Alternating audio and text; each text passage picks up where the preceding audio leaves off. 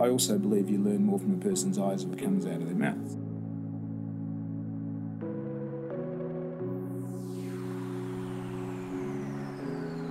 Hi, I'm Holly Ransom and welcome to Coffee Pods, a podcast devoted to fueling your difference. Here at Coffee Pods, we have a simple hypothesis that in the mere amount of time it takes to share a cup of coffee with someone, we can tap into a lifetime of experience. And that's exactly what we aim to do here at Coffee Pods, to give access to some incredible individuals who've marched to the beat of their own drum and who are willing to share their advice, their highs, their lows, their insights, in order to help give each and every one of us the toolkit and the inspiration to fuel the difference that we're trying to make in our own lives, communities and organisations.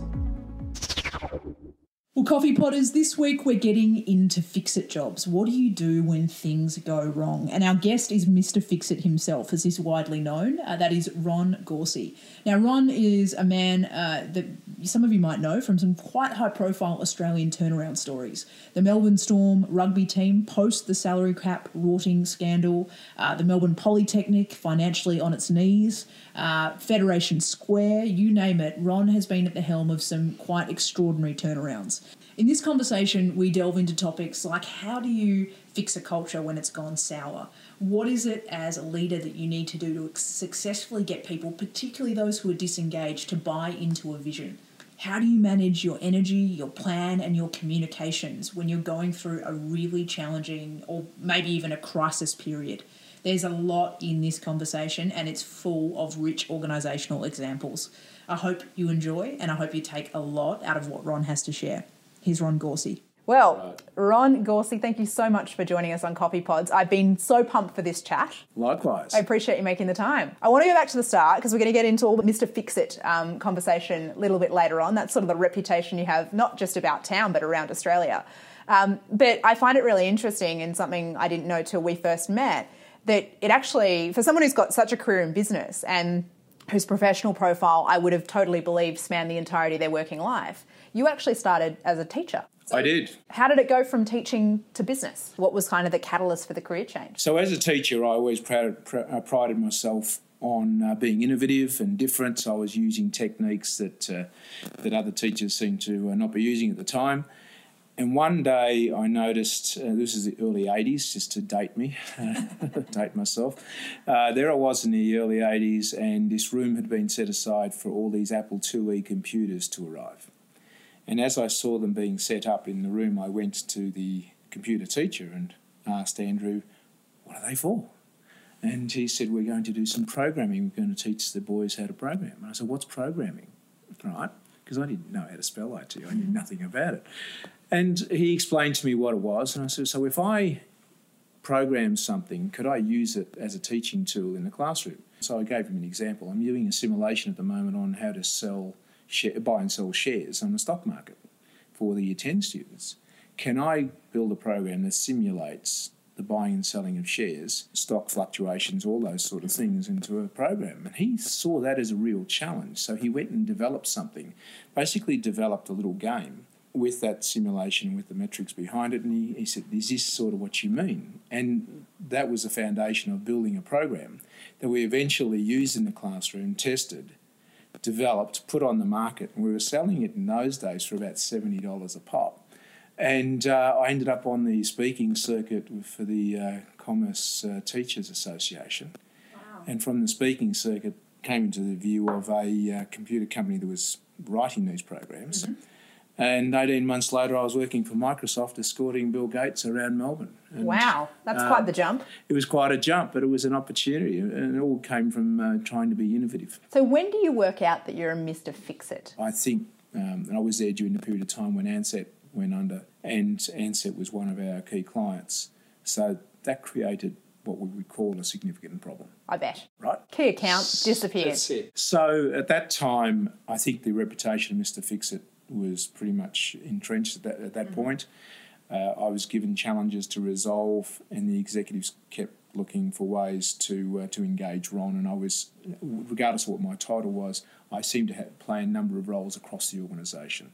Over the years, I was subsequent to that, I was brought into various challenges post Telstra, and I was being used by corporates and executive friends of mine to help them with issues, and it's just something I naturally fitted into. And then when I got hired to do Melbourne Storm, the Mr. Fix-It title became a lot more public. I bet. And I want to touch on that in a minute, but I'm interested. You talk about how you were continually brought into challenges. How did you evaluate for yourself what challenge you wanted to say yes to? Because obviously you're coming into places where there's a lot not working, and that's normally the stuff people look for as factors to prove up this is an organisation I want to join. Is it a good culture? Is there good leadership? What have you? What factors do you look for to go, yep, that's got all the right criteria for me to step in? Yep. And it is a fine balance, Holly, because I love doing stuff that people say can't be done. Mm-hmm. By the same token, not everything can be done. So I don't take on missions impossible, but I do like doing things that people seem to think can't be done. So to answer your question, I think I've honed a qualification criteria that says, okay, well, what sort of people are involved here? What is the actual problem itself? What are the solution options? So I go through a whole lot of criteria to decide whether it's something I want to be involved in. And then at the end of the day, am I passionate about this? Is this something I really believe in? Mm-hmm. I have a really strong belief system. And if I believe in myself and I can back myself in and I know I can get a job done, then that's what I launch myself into. Nice. So Melbourne Storm. I'm interested to begin with on where you begin fighting a fire. So you arrive at Melbourne Storm. The whole salary cap saga is well and truly alive and kicking. How do you land on day one and start? Where do you begin on something like that? Well, to put things into perspective, I arrived well after the salary cap boarding was that occurred or announced. So that happened on April the 22nd. They called it 22/4, and I arrived in July. Mm-hmm. So by that stage, the problems had started to mount. News Limited, who owned the club, had discovered there were all sorts of other issues to be resolved as well. Mm-hmm. For me, I didn't know how to spell NRL. I knew nothing about the game. That's my mind. So I had to go on a very steep learning curve. A couple of things for clarification. For starters, my arrival didn't have any impact at all on the way the players played. Right? They were a sensational group of players surrounded by a sensational group of coaches. The main issue there was the salary cap ruling had effectively undermined their integrity and raised questions over their ability to win premierships, and two of those were taken from them. I came to the conclusion very, very quickly that the salary cap ruling had nothing to do with the way these players were committed to the club and wanted to be at the club and the way they played. The issue, though, became, did they want to stay at the club that had betrayed them, that had taken their premiership or created an environment where the premiership was taken from them? A big trust issue. That trust issue extended to the administration, to the sponsors. Mm-hmm. So I walked into an environment where there were some significant trust issues. There were people who felt betrayed by what had occurred. Supporters who believed I was an NRL plant there to close the club down. Mm-hmm. So the supporters didn't trust the new executive coming in, especially given he knew nothing about the game. And then you've got sponsors who had reputational issues that walked away from the club as well. So it was a significant environment of distrust. It was the perfect storm, pardon the pun. And that term has been used. But apart from the obvious role, which was to allow News to divest of the club, and to do that it had to be in a position of some standing. Yep. So therefore we had to restore the reputation. Commercially, whilst there was significant success on the field, I can't say the same off the field. Right, so commercially, you'd question how successful Storm was at that time. And even if there hadn't been a salary cap ruling issue, the reality is commercially it wasn't in a strong position. Mm-hmm. So that was the environment. And whilst the primary purpose was to ensure that the successful divestment of the club, for me, to successfully divest of the club, we needed success on the field. To have success on the field, I needed everyone to be behind us, including the players staying, the coaches staying. I needed everything to be stabilised pretty quickly. Mm-hmm. So that was the environment that I came into. My normal modus operandi is to spend the first part of, I break it into 3 segments. First segment is to listen and learn. So I spoke to as many people as possible. I tried to learn as quickly as possible and understand everything, including the game, as quickly as possible. The second part, or second phase, is to then put in place a plan that I know that will resonate and that I can get support for. And then the third part is the execution. And in terms of that time frame, I mean, it's probably a little bit circumstantial, but do you give yourself a general frame for how quickly you want to have moved at least through stage 1 and 2?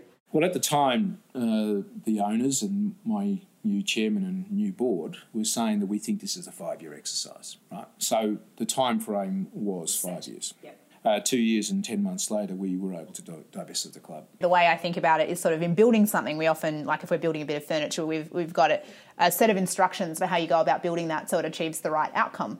Is there a similar roadmap you can follow for how to fix something? Well, working off those phases, the very first, I'm big on mind maps, and as I said earlier, I listen and learn. So for me, I needed to understand what the issues were.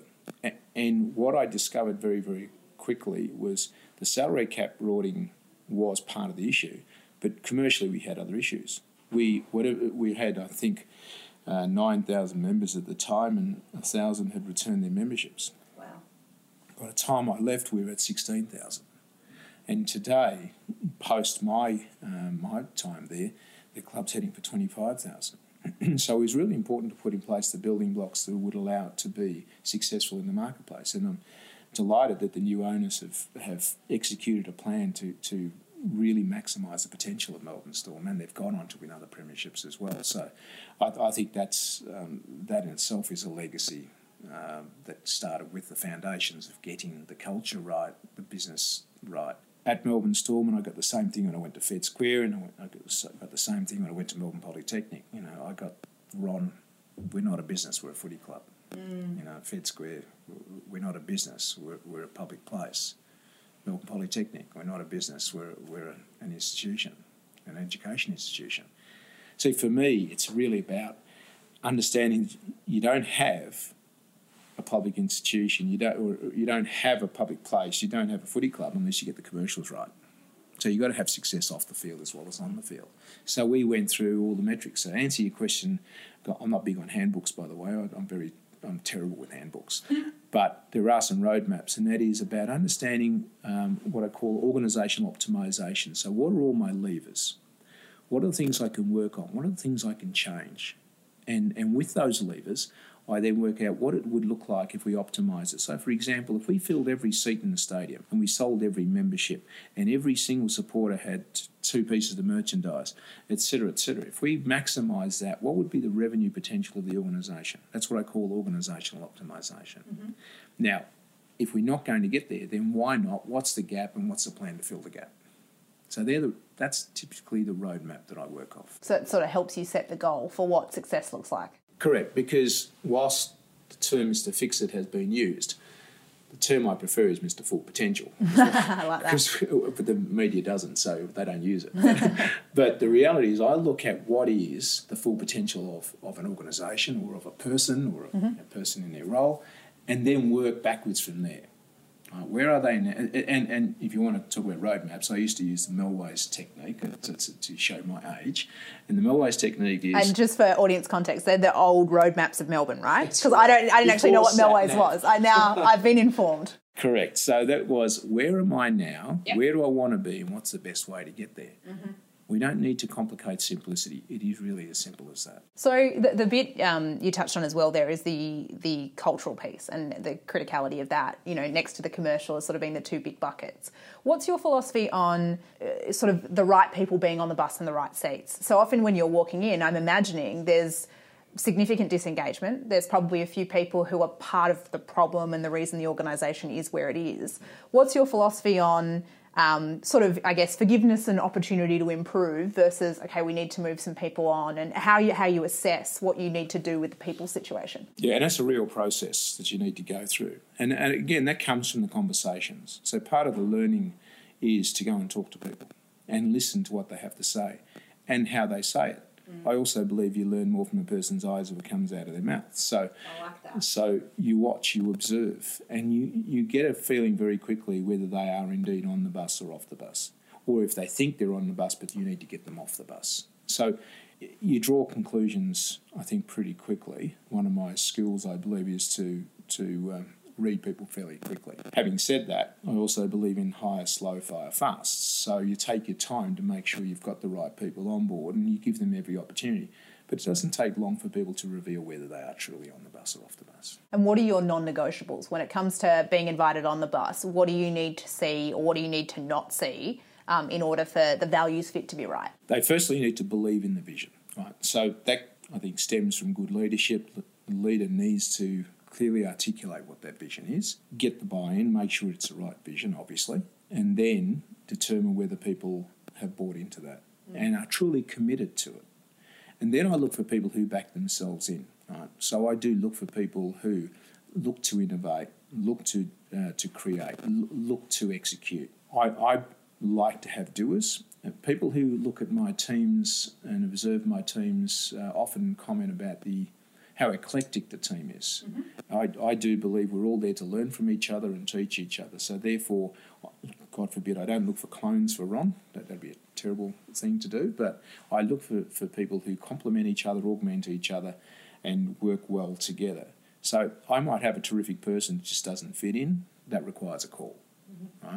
Right? It's interesting. I've actually moved into roles where the managers who have hired me or have departed have said, those people aren't any good. You'll need to move X percentage off their roles or move them on or whatever. And I found them to be exceptional people who are probably in the wrong roles or haven't been managed well or whatever. And I found them to be have become terrific people to work with and to have working in the organisation because we've gotten that bit right. Mm. And then I've inherited organisations where I've been told that it's a terrific team that's actually underperforming. So you almost try and not be guided by that and make your own judgment on it, obviously, when you get in and determine the facts for your leadership. It's so important to be able to form your own opinion. And learning to trust that opinion too, I imagine. Absolutely. Because I'm sure you're not getting one version of the facts when you're coming into these sorts of situations. Yes, correct. So being able to form, a judgment and not then be swayed will be really important. So that's the importance of triangulating information, right? So making sure that you've got enough data sources to be able to form a good opinion rather than just jump into a single source or a single opinion. So what was the hardest part about the storm recovery, reset, whatever you want to call it? What was the most difficult? I think it was a combination of things, two things in particular, getting the supporters and sponsors behind the vision and believing that this person was here to actually save the club, not shut it down, and making sure that the playing group and the coaching group and the football administration, which the football operations was the best in the country. There was no question in my mind that we had the best. We just had to keep them. And we needed them to believe in what we were trying to achieve so that they would play to the best of their abilities. And I had to create an environment to ensure that they were doing their job to the best of their abilities. Now, the interesting thing there is part of the way I did that was to not get too involved. So I made it very clear to Frank and Craig and the others that I wasn't there to interfere with what they were doing, because one of my management philosophies is I'm not there to motivate people. Motivation needs to come from within.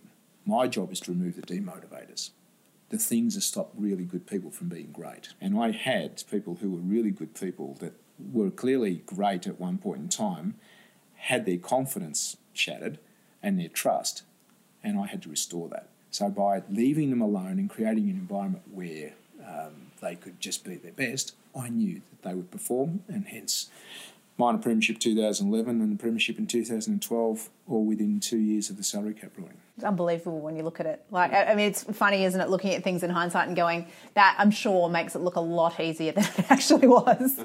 So it can't have been that bad if they managed to correct that quickly. But it's more credit to, I think, how significantly you probably got to the root of the problem and rebuilt the foundations, clearing things properly out so that solid foundations could be relaid once more. Correct, let alone getting the commercials right off the field as well. Yeah, absolutely. And I'm interested in, one of the things I know that you're very good at and you have a reputation for is your ability to engage people in the vision and sell them on the idea. And I know, for example, I think Crown came on board as a sponsor for the first time, having never sponsored a sporting organisation, I think, at that point, when you were at the helm.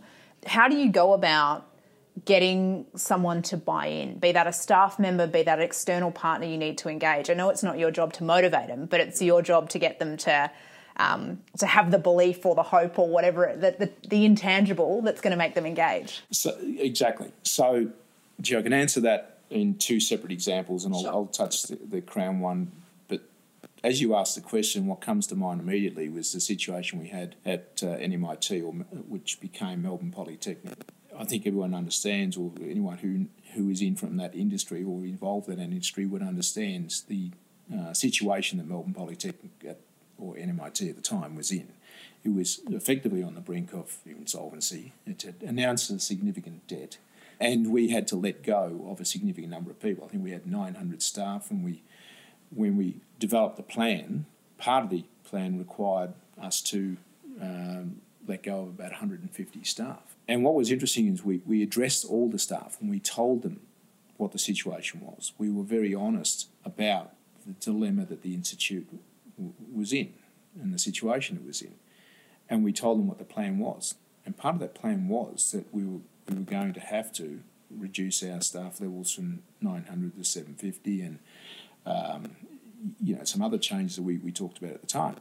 And it was so important to get their buy-in because we wanted to make sure the process was smooth, that we minimised the impact on people. And what blew me away was the number of people who knew that they probably wouldn't have jobs at the end of it that became integral in the process. And I was very proud of the fact that we had those people still engaged to the end as part of the restoration plan, which involved changing the name of the institute, taking it to to an international market.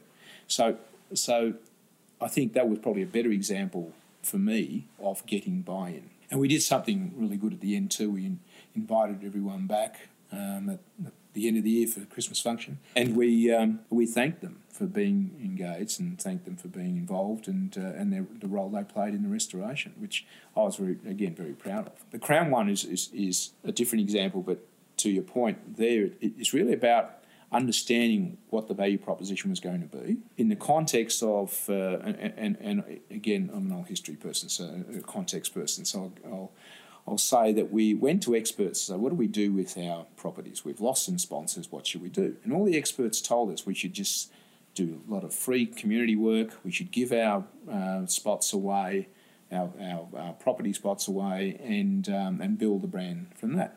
And that was against my belief of having a confidence in your worth and your value.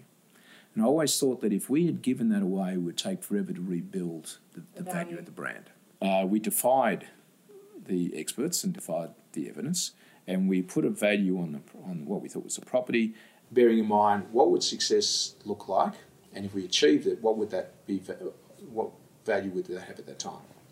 So we worked backwards from there. So we put a value on it, and yes, we took some time to complete all the property spots on the jersey and the branding, but we got more than we asked for at the end of the day because we got the value proposition right.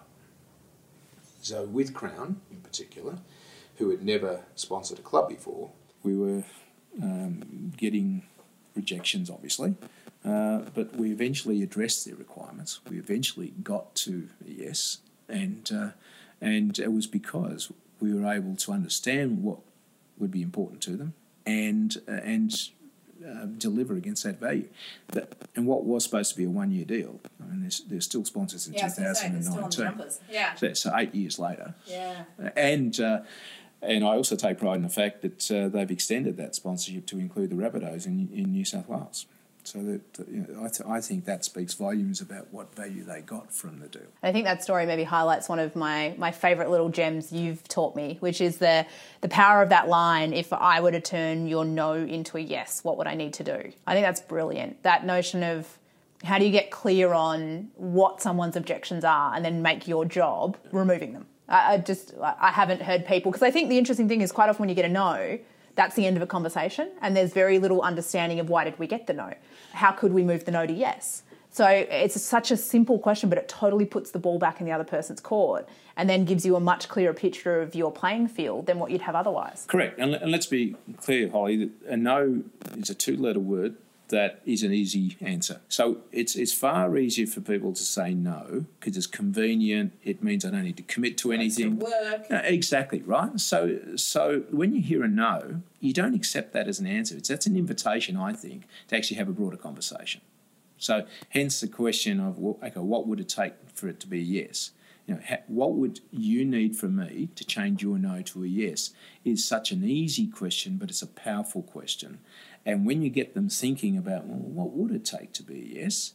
You know what? If you can deliver that, then you have a yes. Exactly. Right? It sets the terms, doesn't it? Absolutely. For conversion. And that's what happened at Crown, and it's happened pretty much all through my life where I've learned to ask that question. So one of the things I was interested in, like you've come into organisations that are not performing and have a track record of creating that high performance, unlocking that potential. What are the differences in what you see in the habits and traits of high performing leaders? What do they do differently to the people that you might find yourself in a underperforming organisation?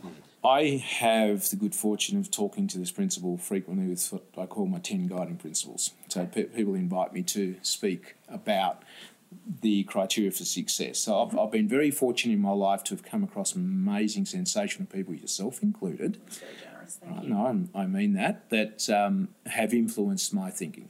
And they come from all walks of life and they define success very differently. Everyone does, and I've learned from that. And from there, I've picked what I think that are the 10 traits that seem to be consistent across the board. And it starts with people. It starts with the people I have around them, right? So I'm a big believer that in fact, my experience is that any success I've ever had is due to the one, I think, skill I have, and that is finding good people and looking after them. So I'm a person who will hire someone who does their job better than I do. And I will surround myself with good people, positive people, well-meaning people. And I've cut out negativity. I've cut out the things that stop good people from being great. So it starts with the people. The next step is about making sure that people understand what their role is and having people who believe in accountability for that role. So if the people around me know what their role is and what my expectation is of them and they're accountable for it, and I put in place the criteria to measure that so that I can give them constant feedback, I think and with feedback comes development. You invest in people. I think that's the second trait. Right? So, and I can keep going, but it revolves around people. And then it's about giving them the systems, the processes, the tools that enable them to be great, and then removing the demotivators. So the successful people I've come into contact with have worked out how to actually shut out the negativity, shut out the demotivators, and run through brick walls. And for me, that's really important. Then the decision-making process. What I've found is people who are successful know how to make good decisions. And I'm a no data, no decision person. So it comes down to making sure that, successful people exhibit these traits all the time. They don't rely on emotions to make decisions. Emotion might kick in at some point in time, but the reality is they go out of their way to get the information they need to make an informed, sound decision. So for me, they're the principles. They have an ability to communicate really well. And with communication comes getting people to buy into their vision to get the support they need. That all those traits are the topics I talk to. So I think they're brilliant, and I'm interested in your approach to the blocking out negativity so you can run through brick walls. Again, you've dealt with some really high-profile clubs, institutions, companies. There's a lot of chatter that goes on when those appointments are made, on the various significant decisions you make in executing your role there. How do you block out that noise? How do you block out the criticism, the people throwing stones at glass houses, all that sort of thing? How do you personally do that? Well, it's easy for me to do that because I'm on a mission. Understand, if I've come in on the back of a crisis and the powers that be know that you've got a crisis that they've hired this person to deal with, it's very easy to support that person, right? And it's very easy for the troops to understand that person's here to do a job and that person's got the support of the executives, right? So for me, it's a really easy thing to do, to be very, very focused. Me being that way doesn't actually solve the problem. because at some point in time I'm going to leave and there needs to be a continuation. So when I come into an organisation, one of the things I hear frequently from the troops is, he'll be gone soon and we'll just get back to doing things the way we were. Yeah. You know, you hear that all the time. So it's really important for me to empower people and make sure that when Ron is gone, that there's a continuation of the vision and of the strategy. So for me, I love looking back and seeing legacies of my work, not because of what I did, but the people I put in place and the empowerment I gave them to continue the journey. I'm interested in your own kind of philosophy. You mentioned you've had so many significant influences that have shaped your life and the principles by which you live it by. Is there a particular insight or observation of an individual, might have been a mentor, might have been an early boss, that has been kind of a fundamental tenet of how you've led over your course of your career? Great question. Firstly, I think I've learned more from the terrible bosses that I've learned from the good ones. And I've learned more from my bad experiences than from the positive ones. But I think I went back to teach at St Bernard's, as I said, and I had completed 1 year of teaching, and my principal, Brother Mick Godfrey, identified leadership qualities in me, and he did something. He said, "I'm going to give you a role that it's not something I do lightly, but I want to make you a year level coordinator for year 10," and I was only in my second year of teaching. So he was a man with great vision and great leadership skills who identified that in me, and he gave me the opportunity. So lesson number one is, you know what, some people can surprise you, give them the opportunity. He put me on a path of a leadership position that I'm forever grateful for. I left teaching, got into the IT industry. I mentioned Daniel Petrie. Daniel is an amazing visionary and was at the time. He introduced loyalty programs. He got us to do things. He doubled the revenues of Microsoft in 12 months. Wow. By actually having a clear plan and strategy. I learnt so much from Daniel at the time. And subsequent leaders have taught me all sorts of different things. But at the end of the day, I think my biggest hero is my father. And I learned from him the generosity and be generous and give people the opportunity. And I've always said if I can just have half his generosity, then I've done okay. I love that. What did your dad do? He was studying to be an engineer in Malta. And then at the age of 16, when the war was over and he lost his father, was sent to Australia, taken out of school, sent to Australia to start a new life for his family and bring his mother over and the rest of the family. And he worked in factories and worked through day jobs, night jobs, just to get us all through school. Wow. And have a good education. The sacrifice, hey? It's extraordinary what that generation did. Absolutely. And, my family is forever grateful for that. We've lost him since, but we had a family gathering recently, a family reunion, and we relived some of the old photos and the experiences we had, and all of that started with this group of people coming from Malta, landing here, the other side of the world, starting again, not knowing what to expect. It was very, very brave.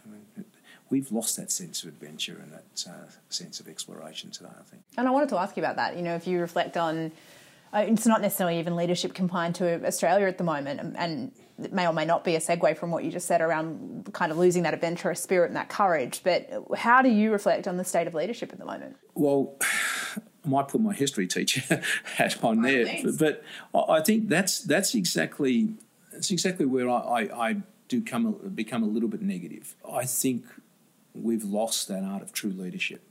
We seem to be devoid of people who stand for principles, stand for something, communicate in such a way that people buy into that vision, and then passionately go and execute. And I'm not just talking about politics.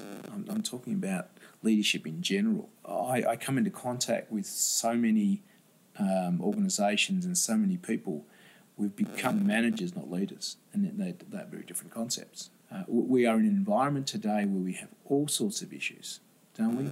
We have unemployment, we have homelessness, we have victims of domestic violence, we have growing crime rates, we have a reluctance to embrace technology for all the benefits, and you know this better than anyone else that I know anyway, that we're missing these opportunities to solve social, cultural, and even economic and environmental problems. And where's the leadership? Where's the leadership in commerce? Where's the leadership in politics? Where's the leadership in society that takes us through this? I mean, the world is smaller than ever before. We have an ability to impact people more easily than ever before. Our communication, our messaging can get around the world faster than ever before. And yet, I don't know whether it's bureaucracy, apathy, lethargy, whatever it is, we seem to have pulled away from wanting to stand for something, believe in it, communicate it and execute it.